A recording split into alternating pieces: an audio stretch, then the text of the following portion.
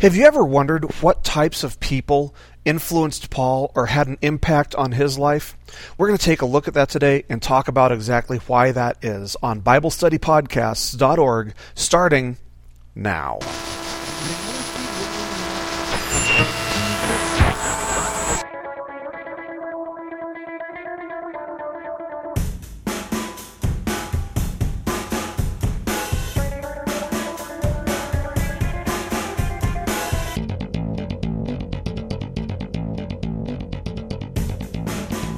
Hello, everybody, and welcome once again.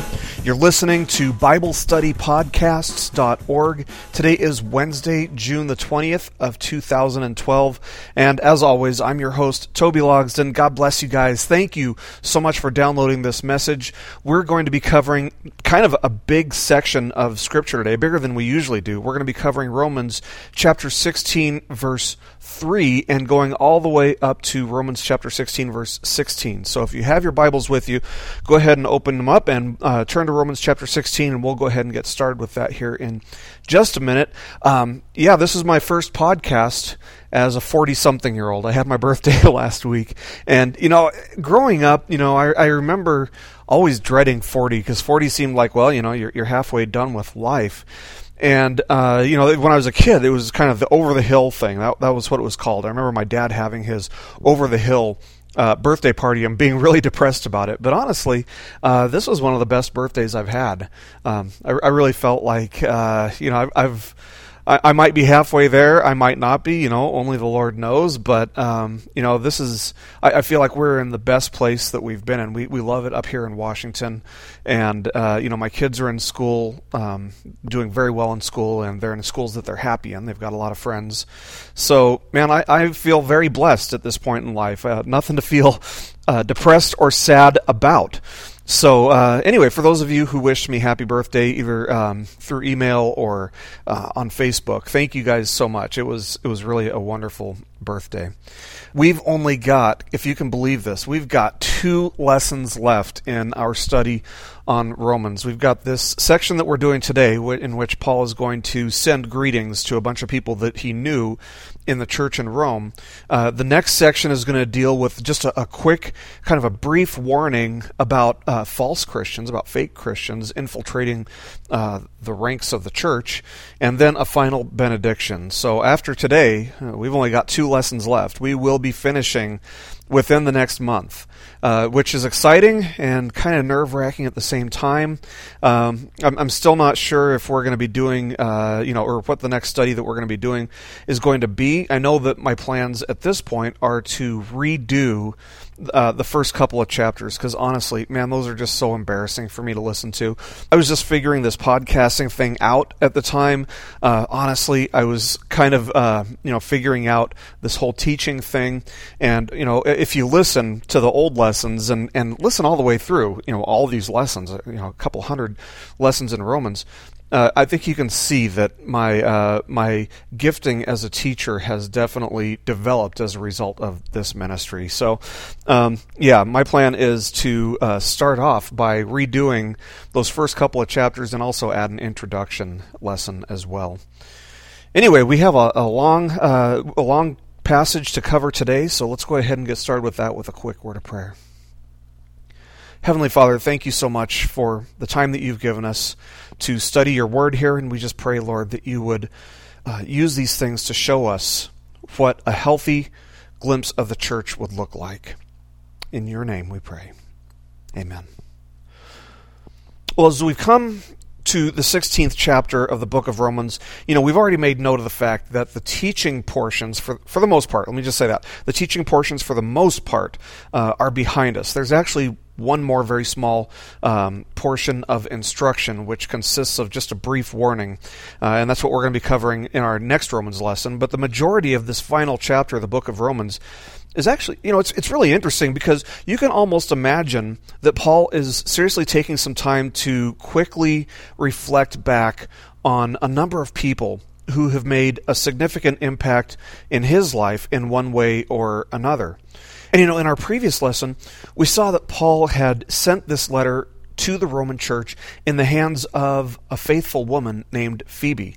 And thus Paul first commended her to them. That was what he did in the first couple of verses. He commended her to them, which was something that early Christians did as a way of verifying that the unknown follower of Jesus who was coming into their midst was a legitimate disciple of Jesus, rather than being someone who was acting on behalf of the enemy of God and who was there to just cause disturbances and disruptions and maybe even infiltrate the ranks of the church.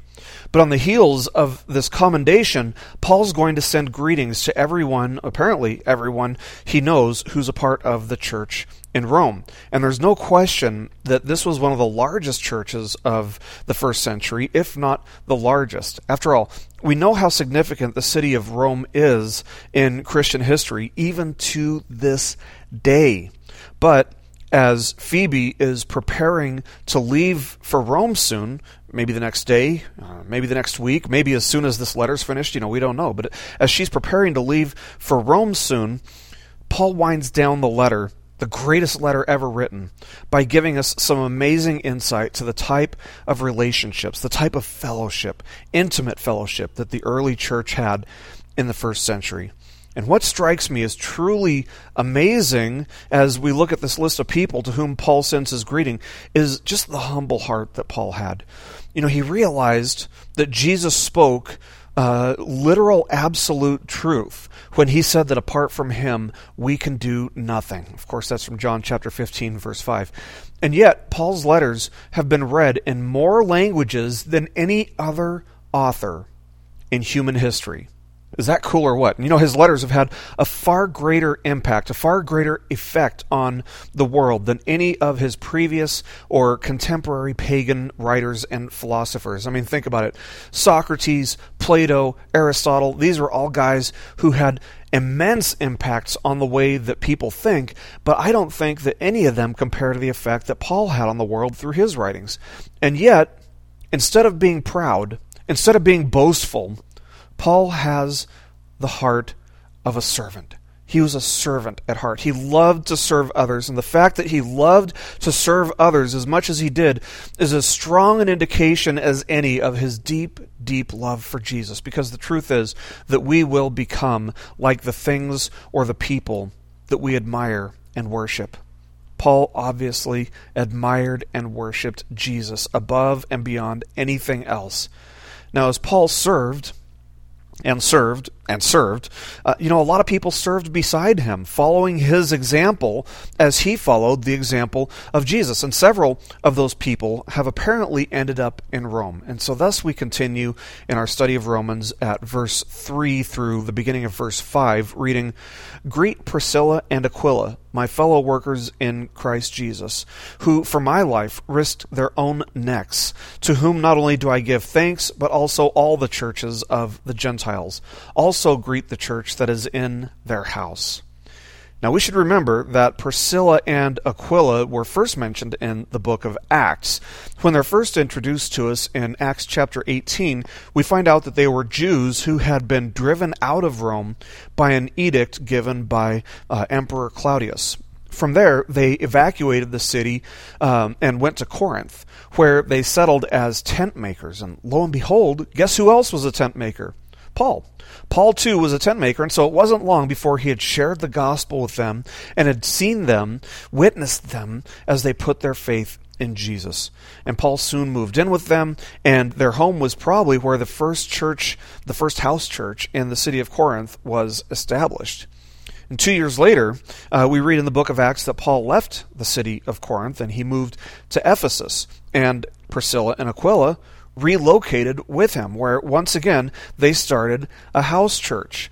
After many years of listening and learning from Paul's teaching of the gospel, Priscilla and Aquila were so firmly grounded in the scriptures that when they heard this fantastic, flamboyant, very gifted preacher named Apollos teaching an incomplete gospel message, they recognized his error. They gracefully invited him over for dinner, which is an amazingly wise and kind gesture, and they corrected his doctrine, his understanding. He had been teaching the same message that John the Baptist had taught, that people need to repent and turn from their sins because there was the Messiah who was coming. And Priscilla and Aquila were the ones who told Apollos that the Messiah had come, had died for our sins, and that he'd been raised from the dead on the third day. And so Apollos went on to have this, this great ministry, one of the greatest ministries of the first century, and he made an enormous impact on people in the church in Corinth especially. And it wouldn't have been so if Priscilla and Aquila hadn't filled Apollos in on the fact that the Messiah had already come. Priscilla and Aquila at some point apparently moved back to the city in Rome. We don't know when, we don't know why, but the fact that greetings are first sent to them indicates that they were probably the hosts of the first house church in the city of Rome, the house where this letter would arrive. And without a doubt, Priscilla and Aquila were two of the most influential followers of Jesus in the entire first century. And notice that every time they're listed, almost every time they're listed, Priscilla is named first. Usually, when a husband and wife are mentioned, the husband is named first. And this seems to be a pretty good indication that it was actually Priscilla who was the one who had the gift of teaching. Now we know that there were many, many women in the early church whose husbands were not believers, something that we can gather not only from Peter, but also from books like 1 Thessalonians. And so thus, it was necessary for God to appoint a woman as one of the great teachers of the early church, because it was typically socially unacceptable for a married woman to become close friends with a man that her husband didn't know or respect. Now, Priscilla may have been one of the primary reasons that there were so many women in the early church. Now, let's continue by looking at the people to whom Paul continues to send his greetings. He says in the second part of verse 5, and I'm going to trash this guy's name because it's a tough one. He says, "Greet Epaenetus, my beloved, who is the first convert to Christ from Asia." Now, the capital city of Asia in the first century was Ephesus. And so this was a man whom Paul would never forget because he was the first person in Ephesus who came to faith in Jesus. Paul led thousands of people to put their faith in Jesus, but you never forget the first one. And so because of the faith that Epaenetus had placed in Jesus when nobody else around did, Paul lists him second here, indicating that he was worthy of holding a place of great honor in the eyes of other followers of Jesus. And apparently, this man has also traveled west and ended up in Rome. We continue in verse 6, where Paul says, "Greet Mary, who has worked hard for you." Now, we can't really be exactly sure about who Mary is. Some commentators believe that Paul has placed her just under the name of Epaenetus because she was his wife, but some believe that she held a high position in the church based on her service. Mary was a very common first century name, so it may or may not be one of the women who personally knew Jesus that we read about in the Gospels. But don't miss the fact that her gifting wasn't teaching or evangelism. People with those gifts tend to get a lot of attention, but part of the reason that they're able to gather attention, those people who have gifts in teaching or evangelism, is because of the people who are gifted at helping and serving, supporting them. I've never viewed this ministry, Bible study podcasts, as my own. I've always said that I'm not exactly sure why people have listened over the years, because there are plenty of guys out there who are much more interesting to listen to than I am. That's the truth. They've simply developed and grown more in their gifting as teachers than I have. But this ministry wouldn't even exist if it were not for the work that my good friend Jamie has invested in this ministry. When I first started doing podcasts, it was when MySpace was still popular, and I was posting them from a free server onto my MySpace page. And it was Jamie's idea that I get a website and put the podcasts on iTunes. And, of course, I had no idea how to do any of that. It was amazing that I even figured out how to podcast. But Jamie, at the time, he was working for Microsoft and was, and still is, as tech-savvy as they come. And so he put the website up, he taught me how to upload lessons, and he got everything connected to iTunes. Jamie is kind of like my Barnabas. He encouraged me and believed in me when nobody else, including myself, did. But he also did and still does for this ministry what Mary did for the early Roman church, the work behind the scenes, the stuff that really doesn't get recognized all that often, but which is the stuff that allows anything to happen in the first place. So thank you, Jamie, from the bottom of my heart. Seriously, thank you. Let's continue reading. Verse 7. Greet Andronicus and Junius, my kinsmen and my fellow prisoners, who are outstanding among the apostles, who also were in Christ before me. Now this is interesting, because when we first meet Paul, he's known as Saul of Tarsus, and he was persecuting Christians, right?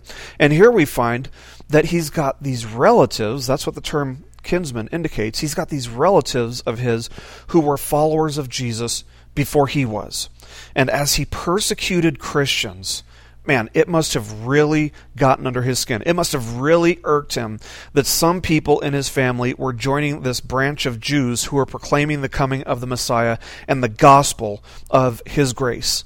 And I have no doubt that Andronicus and Junius paved the way for Saul coming to faith by praying for him. And of course, those prayers were answered when Saul was confronted by the risen Jesus on the road to Damascus. You know, it's a great comfort to know that people were praying for me too before I came to Christ. You know what I mean? I mean, undoubtedly my parents, but others as well. Who are you praying for to come to faith? You know, if there's nobody who comes to mind, I would just encourage you, find someone. It can be a family member, or it can be the clerk at the grocery store. But if Jesus' mission was to seek and save the lost, that's our mission as well, and it has to start with prayer. And look at it this way.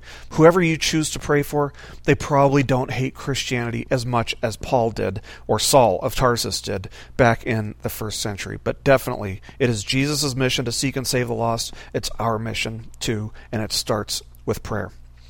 Paul continues, writing, Greet Ampliatus, my beloved in the Lord. Now, we don't know a whole lot about this man named Ampliatus. This is the one and only mention that he has in all of Scripture. However, in the city of Rome today, there is a tomb that's marked Ampliatus. The fact that his name consists of only one word tells historians that this guy was probably a slave. He was probably a servant to somebody who was much wealthier. Maybe he owed a debt. We don't know. But his tomb is done very, very nicely, which is unlike that of a slave, and which indicates that the man was probably a very prominent early follower of Jesus. Now, we can't be sure that the tomb belongs to the same person, but let's face it, Ampliatus wasn't exactly a common name, and so there's good reason to believe that it's actually the same person. Yeah, you can go and visit his tomb today. So therefore, even though this man was a slave, we can believe with a fairly high degree of certainty that he had an immense impact on the early church in Rome. Ampliatus is therefore proof that you can serve the body of Christ despite any and all circumstances which you think might or should prevent you from doing so. Next, Paul says, Greet Urbanus, our fellow worker in Christ, and Stachys, my beloved.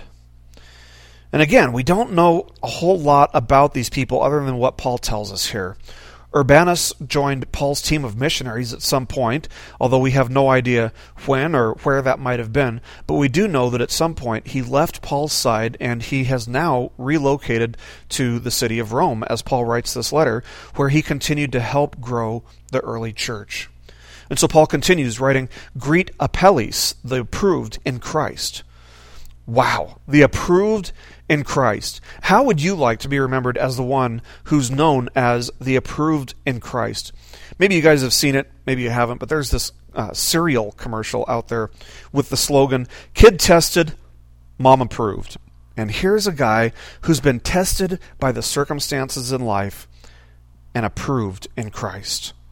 I'll have to tell my wife that that's what I want on my tombstone. Tested by the world, approved in Christ. I can't think of anything better than that. And my hope is that my work in Christ and my life in Christ indeed attest to the truth of that statement. Paul continues, writing, Greet those who are of the household of Aristobulus. Greet Herodion, my kinsman. Greet those of the household of Narcissus, who are in the Lord. So Paul sends greetings to the household of Aristobulus. William Barclay, who is one of the greatest commentators out there, tells us that there's plenty of good reason to believe that this man was probably actually the grandson of King Herod. The fact that greetings are sent to all in his household support this, because that includes not only him and his family, but it also indicates that there existed a number of servants in his house as well. So how awesome, how wonderful is it to know that the early church had someone so influential, politically and socially influential in their ranks, someone who could be heard by the emperor of Rome anytime he wanted to be heard, and who probably did a lot to help protect the early house churches of Rome from persecution. And how interesting that Aristobulus is mentioned before Herodian, who is not only a blood relative of Herod, but also apparently a blood relative of Paul. And this adds to the likelihood that Aristobulus was indeed the grandson of King Herod. How interesting to see that there were some people in the early church who held a lot of political and social influence and power. So Paul also sends greetings to those who are of the household of Narcissus. But notice the qualifier there. He says, to those who are in the household of Narcissus who are in the Lord. So apparently this was another very socially affluent, influential follower of Jesus, whose household was actually divided.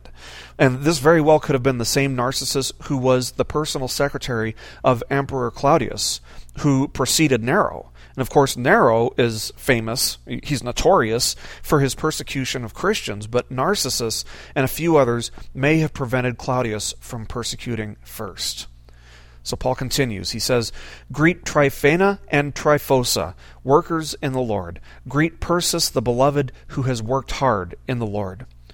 So here Paul sends greetings to 3 more women who had labored behind the scenes. And while many may have missed the contributions that they made, Paul didn't. He knew that without servants who were gifted at helping, nothing would happen. Nothing would be accomplished.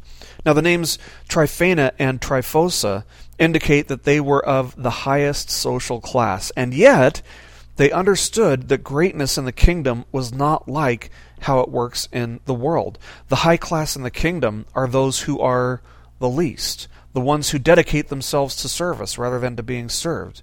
Now, given their great and noteworthy work for the church in Rome, they were undoubtedly not your typical aristocrats, but they were high-class followers of Jesus because of their dedicated service. And note that they're mentioned in the same breath as Persis, whose name doesn't indicate a high social class, but whose service earned her the same recognition as Tryphena and Tryphosa, who were born into a high social class. And that's a picture of the way that the kingdom is supposed to work. There's no difference between the rich and the poor, or anything else. Everyone is equal in Christ Jesus. And that's a picture that Paul gives us right there. Let's continue. Verse 13. He writes, "Greet Rufus, a choice man in the Lord, also his mother and mine." Now, who was Rufus? Actually, this is kind of cool. If you look at Mark chapter 15, verse 21, you'll find out that he was actually the son of Simon of Cyrene, the man who had the honor of helping Jesus carry his cross to Calvary. Wow. This is the guy, that's the offspring of the guy who helped Jesus carry the cross. And Rufus would go on to be a man of great influence in the early church. And his mother was yet another great servant of the early church. So apparently at some time she had taken care of Paul the way that one would only expect a mother to. And they've ended up back in Rome. Paul continues, verses 14 to 16, writing, "Greet Ascranitus, Phlegon, Hermes, Patrobas, Hermas, and the other brethren with them. Greet Philologus and Julia, Nereus and his sister, and Olympus, and all the saints who are with them. Greet one another with a holy kiss. All the churches of Christ greet you." Now, just an interesting note on the name Philologus. It probably was not his real name. This is probably a nickname, just like Barnabas. That was a nickname. It meant the son of encouragement. The word Philologos means lover of the word. Philo is love, logos is word. So lover of the word. And that indicates that this was a guy who loved to hear the word of God taught so much that he became known as Philologus, or lover of the Word. But what we see here is that there were no lone rangers in the early church. The early church was a group that was tightly knit together through close personal relationships. This wasn't a church that needed Paul to come in and restore order. This wasn't a church that needed Paul to come in and set things up or to correct doctrine. They were already firmly established and had an abundance of influence because they had an abundance of helpers from all walks of life. These are all people who had impacted Paul's life and to whom Paul felt a high degree of gratitude. Let me ask you, as you look back on your life, who would receive such honors from you? As I look back on my life, there are several people that I'd have to list if I were to list all the people who have helped and influenced me over the years in my walk with the Lord. From Beth Buskirk, who was a friend of mine in college, who brought me to an evangelical free church in Thousand Oaks, California when I was a junior in college, which is where I first put my faith in Christ, to Steve Larson, who was the pastor of that church and who not only was the man who led me to faith in Christ, but he also invested greatly in me as a young follower of Jesus. He's the one who encouraged me to develop my leadership, to develop my gifting as a teacher. He's the one who wrote my recommendation for Dallas Theological Seminary, and so on and so forth. So I owe a great amount of gratitude to him as well. Also, Dr. Leventhal, who was one of my seminary professors. When I went to Southern Evangelical Seminary, what I was hoping was to glean a lot of wisdom and, apologetics stuff from Norman Geisler.